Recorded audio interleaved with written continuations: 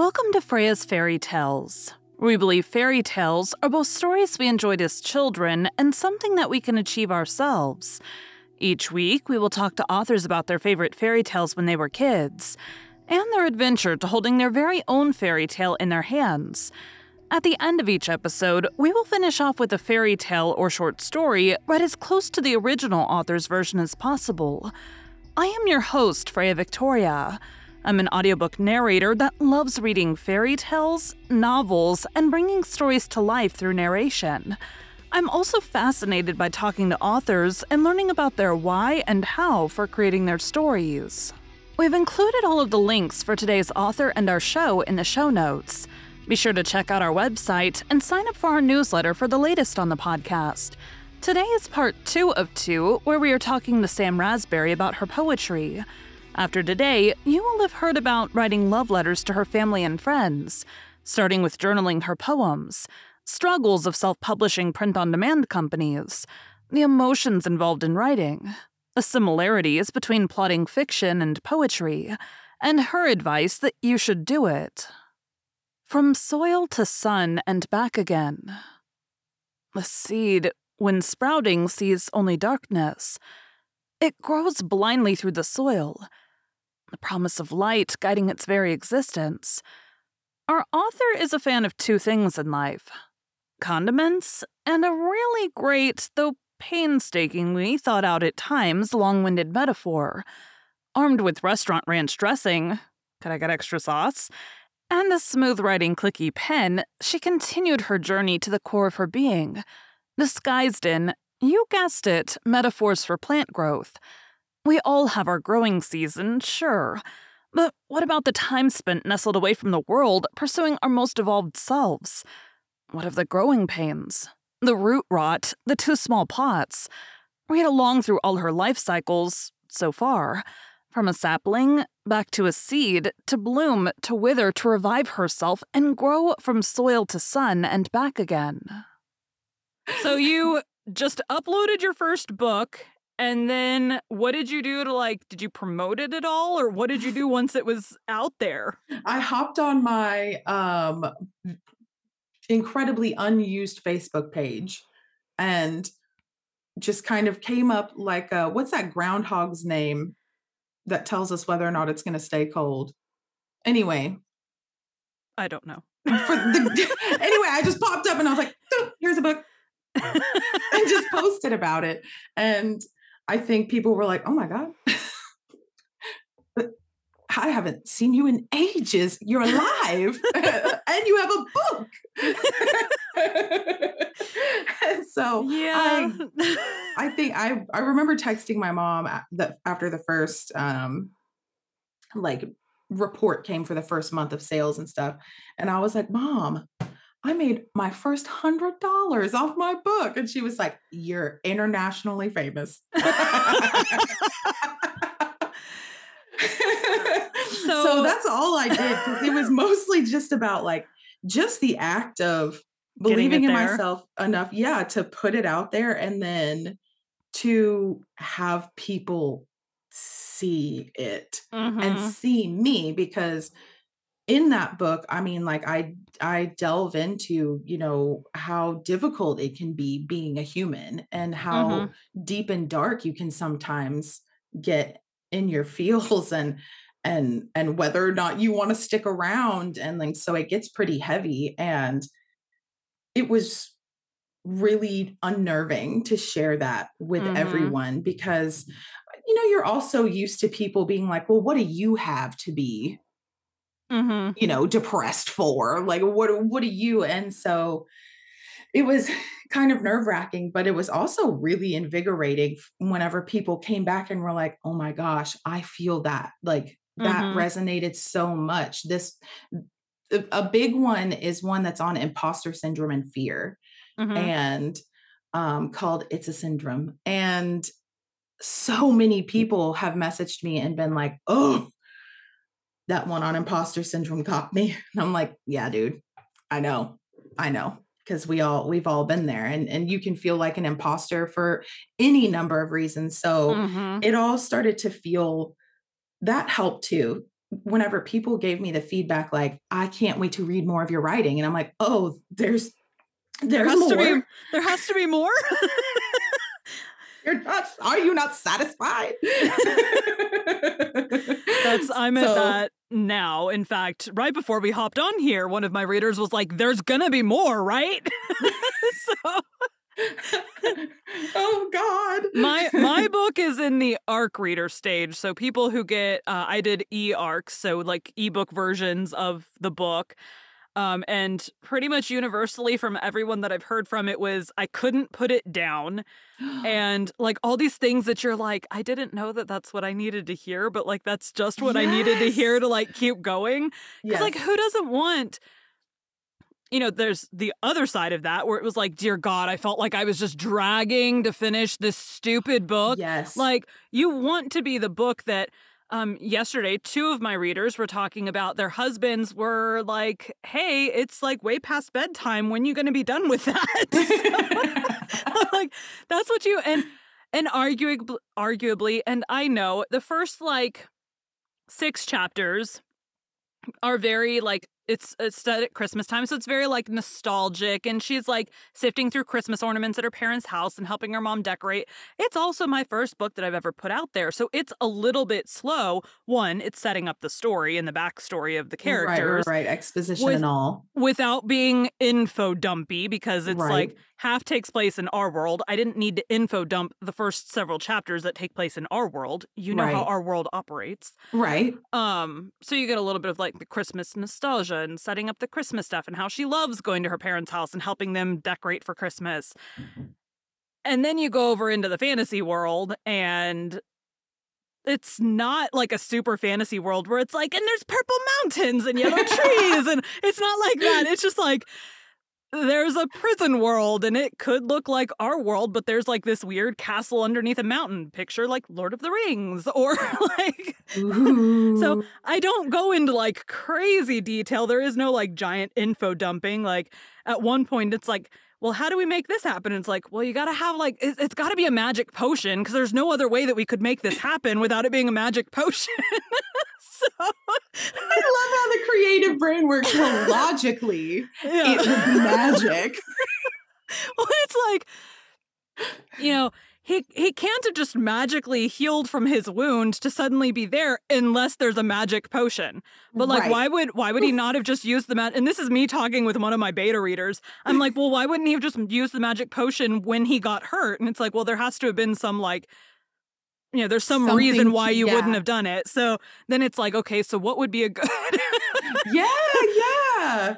So that's kind of how it's very like, because that's how my brain works, it's very logical. So like everything within my world it had to be there for a reason to make it make sense without it being like, so I mean, that's as simple as, well, there's, a price for magic. Like that is the explanation. There's no like big, long, well, 5,000 years ago when this world was created. Like, she says, why didn't you just take the magic potion earlier? And he replies, because there's a price for using magic. That is the end of the info dump on the magic. Until later when the price comes due. Like, gotcha. Yeah. Yeah, so I'm like, I know the first few chapters of the book are a little bit slower because you are setting up the whole, like, basis of the series. And then it picks up and there's war and battles and beheadings and, like, all kinds of stuff. All the war. Much faster. Yeah. I don't remember what any of the point of me saying any of that was, but... ADHD struck again. Oh, readers liking your stories. That's what it was. Yes, readers liking the stories. So I am just glad, like for mine, I'm like, I couldn't put it down. I had to keep reading it. I've had one that was like, I don't usually read fantasy books, but like I couldn't stop. One was like, I don't ever read books that aren't like spice all throughout. And mine is like super slow burn, like last 3 chapters spice situation. And so I'm like, if you can hook readers like that, regardless of, any negative reviews that may come later on, it's like, if I can hook readers that don't usually read this type of book, Yeah. I did my job. Exactly. I understand that so much. Last night, one of my friends through streaming messaged me and had bought my first book Mhm. because we were talking about my second book coming out, and he went ahead and bought the first one, and messaged me last night and was like, 10 poems in. Oh my God, I have never gotten goosebumps from reading the way I am getting goosebumps from your work. This is absolutely beautiful. And I was like, Like, I'm gonna go cry in the corner now. Thank you very much. And it's like, I can read over my work. I know that I've done it because I mean, and I'm a very emotional person anyway. Like crying is my like pressure release valve. So it just happens. But whenever I can read through it and then get to the very last line and read the last line and then I start to cry, I know that I've done it. Like I know I'm like, okay, we're there. We're there. And I just let it cook a little bit longer and then release it to the public. So that's what happened with the first one. And then whenever it happened again with the second one, and it took longer with the second one for me to hit that point whenever I felt like, oh yeah, you're good. Because I had the first one and the feelings that came with the first one that my brain was constantly comparing this to. So I was like waiting and waiting and waiting. And whenever it finally happened, I was like, okay, I still got it. Okay. Okay. It wasn't a fluke. See, so I start writing this book and I send the first, like, I think 2 chapters to a couple authors I had narrated for and then my best friend. And I'm like, I just need you guys to tell me, like, is this good or is this like I should just stick to narrating and not try to write? And unanimously it was, oh my God, this is good. Please continue this story. So even with the first few chapters being slower, and I say slower, like stuff still happens. It's just not as fast paced as the rest You're of the book. building. Yeah. So like, they were unanimously like, absolutely keep writing. Like, absolutely. So, even just with a little taste. Yeah, that's a good feeling. That's a good feeling. So, and then my best friend was my alpha reader. So she read that and then I would keep sending her chapters. And I'm like, my prompt for her was just like, just tell me if it flows like a normal story. Does it come up to a climax and then drop back down like a story is supposed? And even with poems, I'm sure you want that same, like, I up was and going to down. say that whenever I didn't realize how similar the process is, but I did the same thing with the poems, especially with this book. I wanted there to be with the first, I'll finish the sentence. Don't you worry about it. The first book, I was kind of throwing everything in there that felt like, well, these are all the plights and all the highs and the lows of being a person, being a spiritual being that's having a person, like a human experience.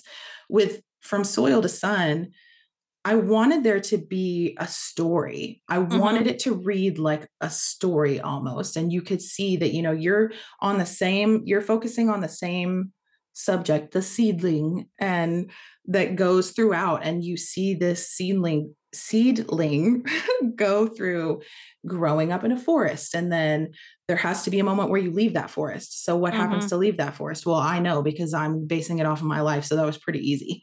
But then it was like how to weave these other parts of my life into it without it being like, and then I did this, and then I did this, and then I did this. You want it to be and like next, and then after that. yeah. And so I wanted it to flow like, okay, here's some conflict that I had to deal with, but here's how I sort of got through that. And then here's some more conflict that I dealt with. And then here's how I got through that because I had learned from the first thing. And, then it ends with this like reclamation of like my space and the space that I've put down roots and the nature around me. And so it was like, okay, how do I get from here, this happy little seedling in a little forest, to this, field of wildflowers that only exists because the seedling had to go through a immense amount of, trials to get here. Like, how do I connect A to B? So that really, your process really resonated because I was like, oh yeah, that's how I because there would be holes. I was like, okay, well, I've got like I said, I started with like 10 or 15 poems and I wanted to get up to about 30. And so I was like, okay, well, here are the high points that I have. What poems can I write around what subjects? And so then I had to ask myself, like, okay, well, what does a plant go through? Like, okay, well, you can have root rot. You could bugs. You could get overtaken by ivy that looks really pretty, but then it suffocates you and you die. And like lack of water, you can get overwatered. You can, yes, exactly. So like it was, okay, well, how can I relate? And then my brain is constantly, the tism is always making connections. And I love just going and sitting. Oh yeah, I am great at analogies. Yes, like, it's just like analogies and metaphors. That's my jam. That's now, my I have jam. had the occasional, I don't even remember what the religious analogy was, but someone said, it's like, they were like talking about something and I was like, oh, it's like, it was a completely inappropriate and I don't even remember what it was, but I was like, oh, it's kind of like da da da da da. And first, both people that were at the table with me were like, no, it's not. Wait a second. Wait a minute. You're right. Yes. I'm like, I'm sorry. Sometimes it's a longer reach, but it's not actually a reach. It's just your brain being like, well, here's a thing that it's alike. So here's those what the synapses that connect together in our brains. They came all the way from one lobe to another. I do the same thing. And I'll be sitting out on my front porch and just like looking at the nature around me. We have a beautiful view, and I'll see like little bees bobbing around and like purposely pollinating, and like I'm like, oh, that's kind of like my friends, how they pollinate me, and then and then like how I do this and da da da. So like, yeah, it's a constant like influx of information, and then going, okay, well, where can I put that in this timeline? Well, in mine, I added an extra complication. The first book, and I had to continue it going forward. But when last Christmas, I was like, oh, as one does, listening to Christmas songs because it's Christmas time and you can't go anywhere without Christmas music playing. So I was like, wouldn't it be cool if there was a book where all the chapters were based on Christmas songs? Ooh. And so I'm like, how would one do that? And then like a month later, I'm like, I love fairy tale retellings and I love Beauty and the Beast is my favorite. Let's do that. And then my brain was like, let's combine those two ideas. So then it was several weeks of me listening to Pentatonix's entire Christmas catalog because it's massive. And I did that, and as I listened to each song, I knew I wanted to tell something that was fantasy-based, because that's my favorite. Right. And so as I listened to each song, I thought, what kind of fantasy world element could this song be about? Like, what could we use to tell this story? And so there's songs like, when she's helping decorate her parents' house, "Deck the Halls" is one of the songs used for that. Then as you get into battle scenes, there's like Little Drummer Boy is used for that as they're like about to go into battle. Then there's a song called White Winter Hymnal that's all about like they have scarves tied around their necks so that their heads don't fall off into the snow. And I'm like, great, there's going to be a really violent decapitation scene there. So like I did, and I went through their entire Christmas tings. So I go through their entire catalog. And I have like all the names of the songs typed out right in a spreadsheet because that was the easiest way to move the information around. And I type out like, oh, this is the like plot point that song chapter could be about. And then if there was like duplicates, like there's several songs about like decorating your house for Christmas. So like pick favorite, delete the other one. You don't need 20 chapters about decorating the house. And then like that's how I worked my entire, and then I got them into an order of, here's how a storyline should flow. And then I started, so my outline for my book is like these little like, oh, deck the halls, decorating the house. There's a song called Evergreen where my like outline point was like introduce female main character. Like that is the entirety of Love that. Drummer Boy starting the battle scene. Headless people one. Battle is hitting a climax. all these things. And I have a playlist on YouTube with all of these songs in order so that if you wanted to like listen along. So what I would do is I would start each new chapter. I would listen to that song and then I would get started, listen to the song, read what the plot point was supposed to be, and then go. Um, so similar of the like trying to fit things Yeah. into the thing because you're going, okay, so we probably shouldn't start the battle with heads falling in the snow. Right. We should build to that. We should definitely build to we need that. to build there. So, anyways, it's interesting no matter what you're writing, whether you're doing like a memoir poems or a fiction novel or business even for that matter, like no matter what kind of book you're writing, you want it to follow like we're going to kind of build and then we're going to like, get all those nice like here's how you apply that to real life things of the Yeah. story or whatever.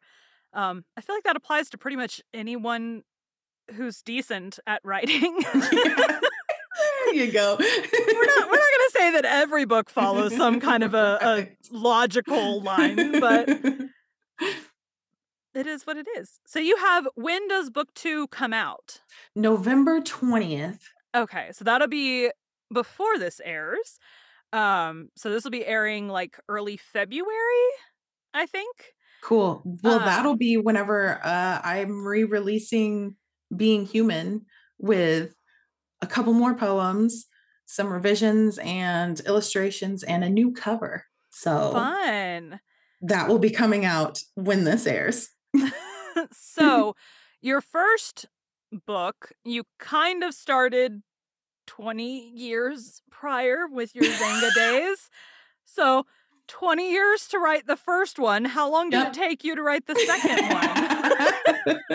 one? So because I had like filled up that whole journal in 2020 and then filled up another journal and then filled up half of another journal, I'd already kind of like had a whole bunch of them. Mhm. And so I'd say like haphazardly started in 2020 accidentally. And Okay. then for about a month, I sat behind my computer and stared at the blank screen, which is the blank page is so intimidating. And I did the kind of a similar thing like, okay, well, this poem and this poem should follow each other. I have like probably a 5 poem break between this one and the next one I already have written. So I need 5 poems in between here that Mhm. talk about this. And then this one talks about this and this one talks about this. And so then I would just go through and I would read through everything that I had and then go in and fill in the spaces where I felt like, the enough creativity coming up that it wasn't forced, but Mhm. that I could also, apply some, like I had to apply a little bit of effort, but it was mostly just like which ones feel like they're going to flow out of me right now because I've Mhm. read through this and I'm feeling inspired in this section. And so that took about a month fleshing out the other like half of the book Mhm. and just kind of putting those pieces in. And then another month and a half or two of going through and editing and trying to be gently critical of myself because I wanted to be critical enough that it was like, okay, let's see where things could be better, where things could Mhm. flow better, where things could hit better. Mhm. And but also not look at it and go, everything is crap. Everything is crap. This is all awful. These words all suck. I hate them I all. I feel like there is a time and a place for that sometimes. Right. Sometimes you got to be But cutthroat. Sometimes you got to cut it out. I cut out entire stanzas because I was like, this no. isn't working at all. It's gotta go. This no longer fits my narrative. Goodbye. For the most part, I try to not, and I've seen a bunch of authors talk about this like on TikTok where they're like, don't ever like delete, like if you're going to take a scene out, don't like delete it, like take it and move it to another document because you might be able to use it in a Right. future book. Well, I'm like, I don't, if I delete something, it's like that sentence was stupid. And so I delete the sentence so that I Right. can like make it better.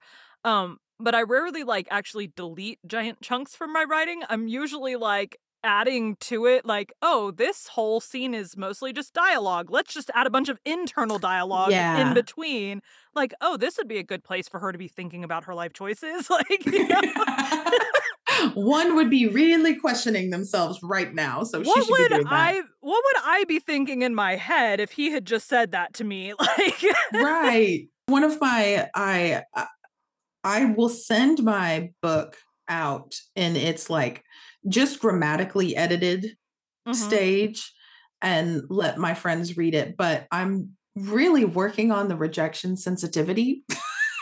And so it's difficult still for my friends to say, like, I love this, but I feel like it would flow better if you changed this word to this. And my Mhm. immediate, my like in my brain, the little obstinate goblin in my head is like, no, No! and you're not my friend anymore. Now there was a magically transporting phone. That is probably the biggest change that I've made.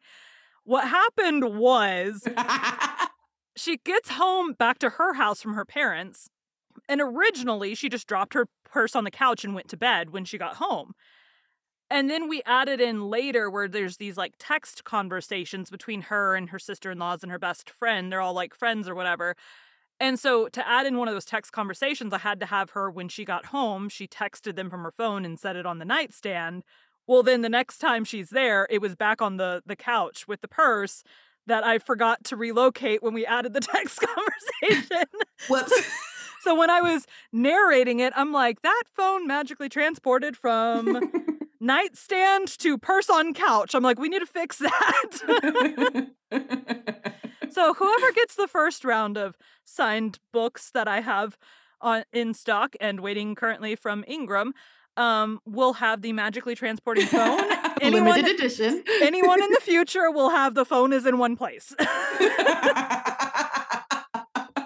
I'm like, it What is a what it fun little is. Easter egg. Like, There's an author that is on TikTok, and when she was formatting her first book, she accidentally in the top of typically the top of the page, it'll say, like, the name of the book, right. and so hers, for some reason, her formatting software, it was something, something, something, copy, copy, and that Oh no. accidentally ended up being the version, and she had readers getting their paperback books, and they're like, "Copy, copy." And so then she released with the next one she did for, like, 5 days, she let it have copy, copy, so it was like you get these special versions. I'm like I'm like, "That's exactly what I was trying to do. That is totally what I was trying to do." Like, oops. What happened was there's a fantasy chapter in between those 2, so it wasn't like end of one chapter on nightstand, beginning of the next, it was like end of one chapter on the nightstand, now she's woken up in the fantasy world for a whole chapter, and now it's on the couch, Gotcha, gotcha. Yeah, yeah, yeah. so what really should have happened is I should have written, like, all the contemporary chapters at one time, and then all the fantasy chapters at one time, and then put them all together, Right, so but your that would continuity was already there. But that would have made for a really weird writing thing where you're constantly like, "What's happened? How is she injured? Like, where's that chapter gonna go?" Right, exactly. Yeah, that would So, be difficult. yeah, so I'm debating writing it that way for the final book, but I'm like, maybe not. Like, maybe not. Maybe we'll, like, write it in order and then, like, paste chapters into separate documents to keep track of it. Yeah. um, so that you get more of an even flow of the story. I don't know. And at one point, I realized there's like these journal entries throughout, and because I went back in and added these journal entries after, some of them were out of order. So it was like, wait, that can't have happened before that happened. Like, She's psychic. That's the other magic thing. yeah, something. I don't know. I realized that when I was pasting because I'm thinking about doing my journal entries as like a freebie for my newsletter. Oh, So I had cool. like pasted all the journal entries into like a separate thing. And then I was like, wait, these are all weird. I'm like, these aren't in order. Anyway, so you have book 2 is about to come out, will be out by the time this airs. Do you have any plans for a third or What are we doing next? I do. So the third book, tentatively, I haven't given myself a deadline on that one. I haven't wrestled with my ADHD yet. So me and my ADHD think it should be out by summer of 2024. But like I said earlier, like I'm just a big bundle of love. I'm a giant Care Bear. And my books so far are kind of just about um thriving in life, even with everything else, like learning to thrive and learning to be present, but then also allowing yourself, the time to be reclusive, or whenever you have to kind of take everything back down to the roots and chill there for a while. But through all of that, still having an open enough heart to where you can still like love really big and love the way that you are, each person is built to love. I'm built to love a lot. And so I think the next one is going to just be kind of almost like a collection of like those love letters I mentioned, just sort of an homage to all of the ways that I keep an open heart and how much I love with this heart. And even though it's battered and bruised and all of these things, like even though love has been something that has ended up being incredibly painful, it's still something that I'm willing to partake in, because I'm like, well, sign me up. I love it. I love it. And so I think it's going to kind of all center around just my big open heart and the way that it operates. So just a collection of love letters. So maybe tentatively next summer, but maybe not. Yes, maybe not. It could be an entirely different thing. I have a whole book already laid out called It's All Relative. That's just poems about people I'm related to. And I'm just not sure if it'll ever see the light of day or if it'll be under an entirely new pen name. And if it is, well, I wouldn't tell you right now. Right. It's not associated with me at all. But yes, tentatively, love poems, summer 2024. And in between now and then, I'm being an author and planning book tours and going to different cities near you to offer live book readings. And I'm excited. I'm doing the things and I'm believing in myself, and I'm putting myself out there all for young Sam, who's been just scribbling away poems and misspelled love letters. Uhs and ahs. I love you. You totally should do that. Just for the inside jokeness of it. And this one's to my mom. I love her, you well. Voila. Oh, gosh. Well, the last thing I like to ask is, what is the best piece of writing advice you've ever gotten and the worst piece of writing advice you've ever gotten? Any order you want to answer those is fine. Oh, my gosh. Okay. Oh, man.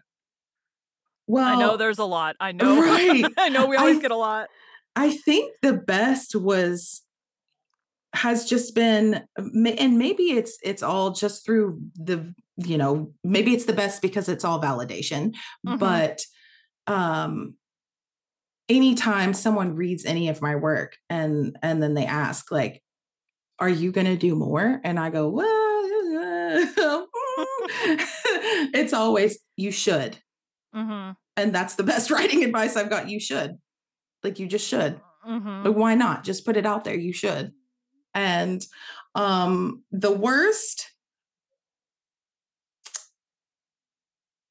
I can't think of anything bad I've gotten. Well, I got really terrible feedback on an essay I wrote in my senior year dual credit English class. I had written this essay and there was a lot of my emotion poured into it. And you could tell that like like it was a very emotional piece. And one of the girls that read it that was not in touch with her emotions and was not ready to be that in touch with her emotions was told me that she thought I needed to rein it back a little bit. And I was like,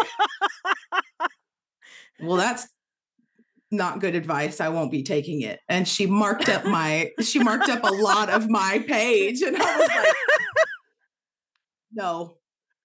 no, I won't be adhering to that. But yeah, everything else has always been like, I would like more. You should do it. You should write more. Okay. See, in contrast, in college, I was in a creative writing class. We had to take one.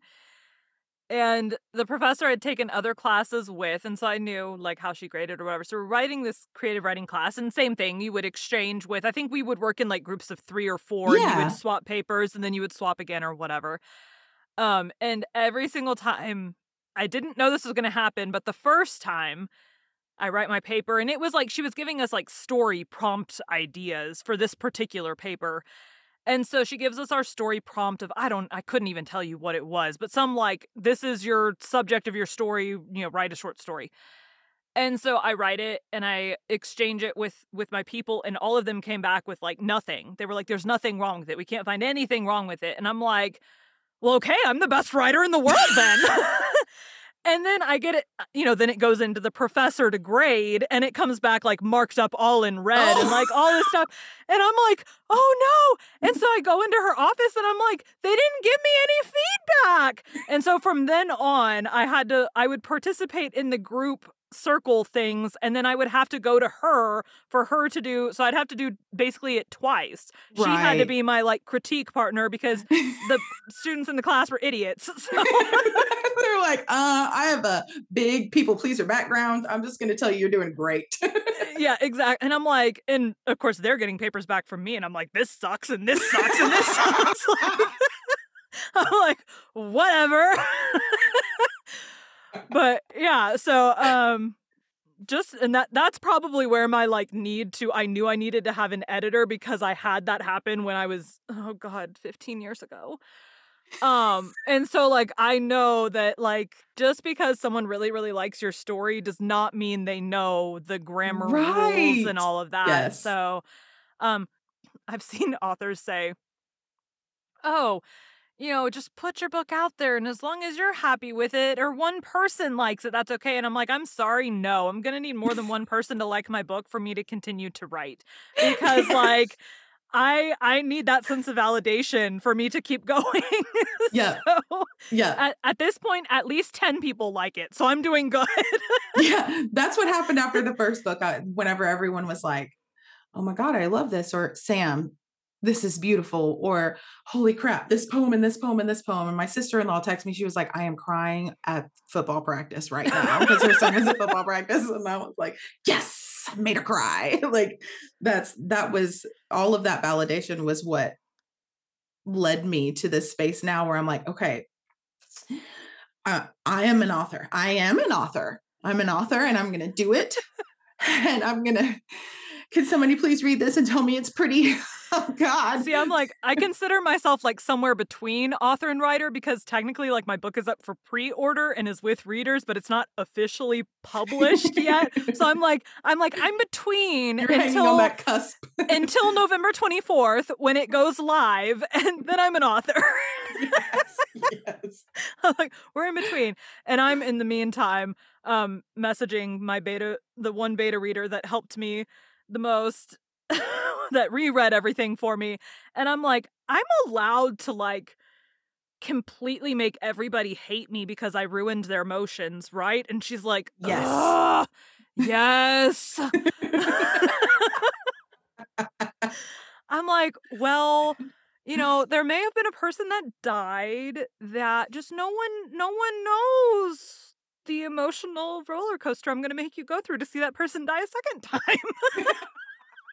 So it is what it is. I'm allowed to do that, right? Yes. Yeah. She's As much like, as we complain, we love it that way. yeah, and at this point, I mean, she's like, "I'll read anything that you put out at this point," and she's already like, she's gonna be an alpha reader for me this time too, and a beta reader, Yay. and so, because I'm like, "I need you, um, to." My alpha reader that I had the first time is still gonna be my alpha reader, but she's more like, "Yes, this reads like a book," because I read a ton of books, where the other one's gonna have more, like, critical feedback. Right, right, right. Um, and so I'm like, for the first part, like the first alpha reading, I just need you to tell me what areas I need to like fill in more than I did because I'm an underwriter. So I'm like, if something wasn't described enough or a character wasn't in there enough, I don't see that that's a problem necessarily myself. Um, so yeah, so that is what my alpha reader's job is. Tell me what characters aren't there enough, what Yep. relationships I need to like make better, and then it goes on to the next group who tear it apart. So Yes. Yeah. I have a couple of writer friends who I send things to be like, does this make sense? mhm, Or does this sound pretty? Or does this hit at all? Or am I laying some words down? And one of them is my cousin, and she really helped me flesh out. There's one in From Soil to Sun called "You Are Not the Gardener You Perceive Yourself to Be," mhm. and it's a clap back at one of my exes, and and Who so shall as not be named. right. And she was in my life like a lot at the time that I was dating this Mhm, person. And so she saw a lot of my journey mhm, coming back into myself so that I could leave them. And I was like, is this hitting? Does this make sense? If you didn't know, like, how does this read? And mhm, she was like, I really love the cadence and everything about it, but you kind of jump from here to here real fast. And I feel mhm. like you need like 3 to 5 more sentences right here. And I'm like, oh, okay, I'm on it. And so I'm also an underwriter because I'm like, okay, this and this and this and this happened. Yeah. And then you sort of flesh it out around it and say the things so Well, that it doesn't now feel like your neck is breaking. yeah. Well, and now it's weird. So I wrote the novel, the first novel, which is coming out soon, will be out by the time this airs. And the next book I'm writing is a novella. And so the novella takes place, it's from the villain of book one's perspective during some of the events that take place during book one.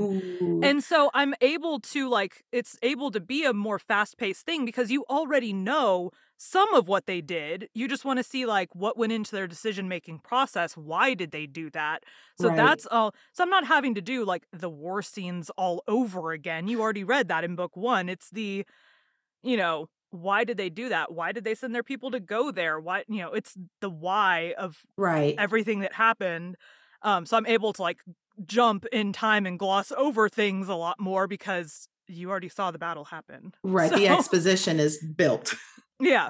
Yeah. So I'm like, I'm not gonna like bore you with like taking chunks, and the people that are in the novella aren't even in the battle, like, they kind of watch from the sidelines, then, like, go hide.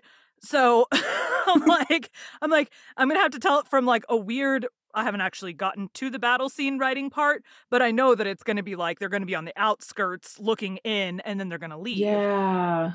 So I'm like, "This'll move a whole lot faster." Also, it is definitely not a slow burn, so I'm like, "Nope, nope." I'm like, "Chapter 1, there we go." Like, just get it out the way, like, this one's more like, Romeo and Juliet type love, whatever that is, like, I'm not supposed to be with that person because someone's Right. telling me it's not her parents, but That someone's forbidden telling me love. yeah. So it's a little more of that situation as opposed to the very slow burn that book 1 was. Every Okay, okay. every book's different no matter what you're writing. You change from what you're using as your, analogies in each book, so, it's where does the story need to take you to get your story done and follow your story arc and make everybody feel all the feels? Yes, yes, that is the ultimate goal. Are you crying yet? Were you on the edge of your seat? Did you have to stay up all night because you couldn't put it down? These are the questions I need answered. Well, I hope you have a good rest of your Saturday. I'm going to go pack. Actually, I need to hot glue things together so that I can pack PR boxes. Yeah. So. Happy hot gluing. Don't burn your fingers too many times. I will do my best. Yep. Bye. Bye. Sam liked stories her grandmother told her as she got older. Today we'll be reading Aesop's fable, The Town Mouse and the Country Mouse. The Town Mouse and the Country Mouse. A town mouse once visited a relative who lived in the country. For lunch, the country mouse served wheat stalks, roots, and acorns with a dash of cold water for drink. The town mouse ate very sparingly, nibbling a little of this and a little of that, and by her manner making it very plain that she ate the simple food only to be polite. After the meal, the friends had a long talk. Or rather, the town mouse talked about her life in the city, while the country mouse listened. They then went to bed in a cozy nest in the hedgerow and slept in quiet and comfort until morning. In her sleep, the country mouse dreamed she was a town mouse, with all the luxuries and delights of city life that her friend had described for her. So the next day, when the town mouse asked the country mouse to go home with her to the city, she gladly said yes. When they reached the mansion in which the town mouse lived, they found on the table in the dining room the leavings of a very fine banquet. There were sweetmeats and jellies, pastries, delicious cheeses, indeed, the most tempting foods that a mouse can imagine. But just as the country mouse was about to nibble a dainty bit of pastry, she heard a cat mew loudly and scratch at the door. In great fear, the mice scurried to a hiding place where they lay quite still for a long time, hardly daring to breathe. When at last they ventured back to the feast, the door opened suddenly, and in came the servants to clear the table, followed by the house dog. The country mouse stopped in the town mouse's den only long enough to pick up her carpet bag and umbrella. "You may have luxuries and dainties that I have not," she said as she hurried away, "but I prefer my plain food and simple life in the country with the peace and security that go with it." Thank you for joining Freya's Fairy Tales. Be sure to come back next week for Misty's journey to holding her own fairy tale in her hands, and to hear one of her favorite fairy tales.